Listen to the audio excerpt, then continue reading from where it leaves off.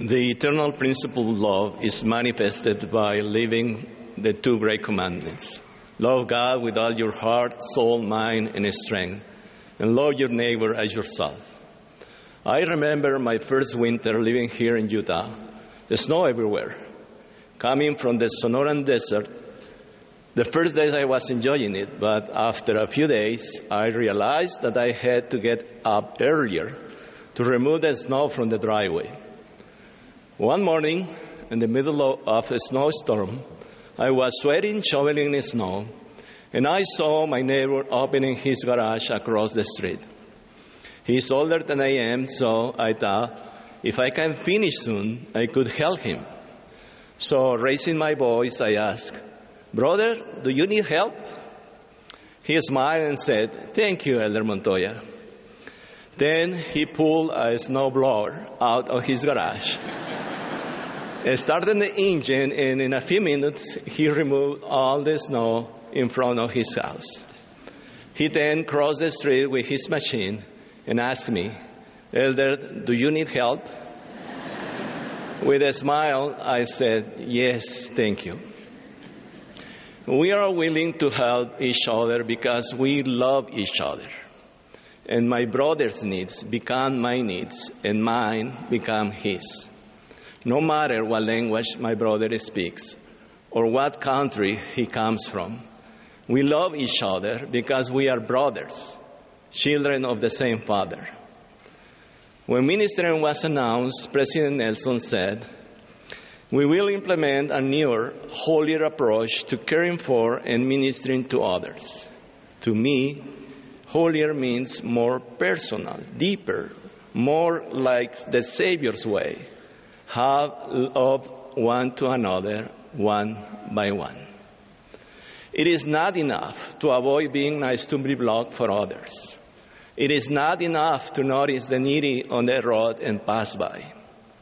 Let us take advantage of every opportunity to help our neighbor, even if it is the first and only time we meet him in this life. Why is love for God the first great commandment? I think it's because of what he means to us. We are his children. He oversees our welfare. We are dependent on him, and his love protects us. His plan includes agency. Therefore, we will likely make some mistakes. He also allows us to be tested and tempted. But whether we are making some mistakes or falling into temptation, the plans provides a Savior so we can be redeemed and return to the presence of God.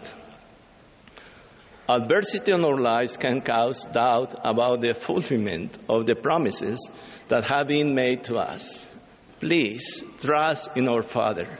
He always keeps his promises, and we can learn what he wants to teach us. Even doing what is right, the circumstances in our life can change from good to bad, from happiness to sadness. God answers our prayers according to his infinite mercy, love, and in his own time. The brook where Elijah drank water dried up. Nephi's fine steel bow was broken. A young boy was discriminated against and expelled from the school. A long-awaited fourth child died within days of being born. Circumstances change. When circumstances change from good and positive to bad and negative, we can still be happy because happiness does not depend on the circumstances, but on our attitude toward the circumstances. President Nelson said, "The joy we feel has little to do with the circumstances of our lives and everything to do with the focus of our lives." We can sit back and wait for circumstances to change on their own, or we can look for and bring about new circumstances. Elijah walked to Zarephath, where a widow gave him food and drink. Nephi made a wooden bow and hunted animals to eat. The young boy sat listening and taking notes by the window, and today he is an elementary school teacher. The couple has developed a great faith in the Savior, Jesus Christ, and trust in the plan of salvation. Their love for the long-awaited child who died suddenly is greater than their grief. When I hear the question, Heavenly Father, are you really there? And do you hear and answer every child's prayer? I like to answer, He has been, He is, and He will always be there for you and me. I am His son. He is my Father, and I am learning to be a good father as He is. My wife and I always try to be there for our children at any time, under any condition and by any means. Each child is unique. Their word to God is great, and no matter what challenges, sins, and weaknesses they have, God loves them, and so do we. When we received this call as a general authority on the last day before our travel to Salt Lake, all my children and family were together in our home for a family home evening, where we expressed our love and gratitude. After the lesson, I gave a priesthood blessing to each one of my children. Everyone was in tears. After the blessing, my oldest son expressed words of gratitude on behalf of everyone for the great love that we had given them for the day they were born until then. Bless your children, whether they are 5 or 50 years old. Be with them. Be for them. Although providing is a responsibility established by divine design, we must not forget to share joyful time with our children.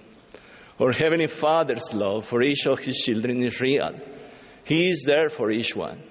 I don't know how He does it, but He does. He and His firstborn are one in doing the work and glory of the Father to bring to pass the immortality, the eternal life of men. They have sent us the Holy Ghost to guide us, to warn us, to comfort us if necessary. He instructed His beloved Son to create this beautiful earth. He instructed Adam and Eve and gave unto them their agency. He has been sending messengers for years and years so that we can receive His love and His commandments. He was in the sacred grove answering John Joseph's sincere question and calling him by his name. He said, "This is my beloved Son. Hear Him."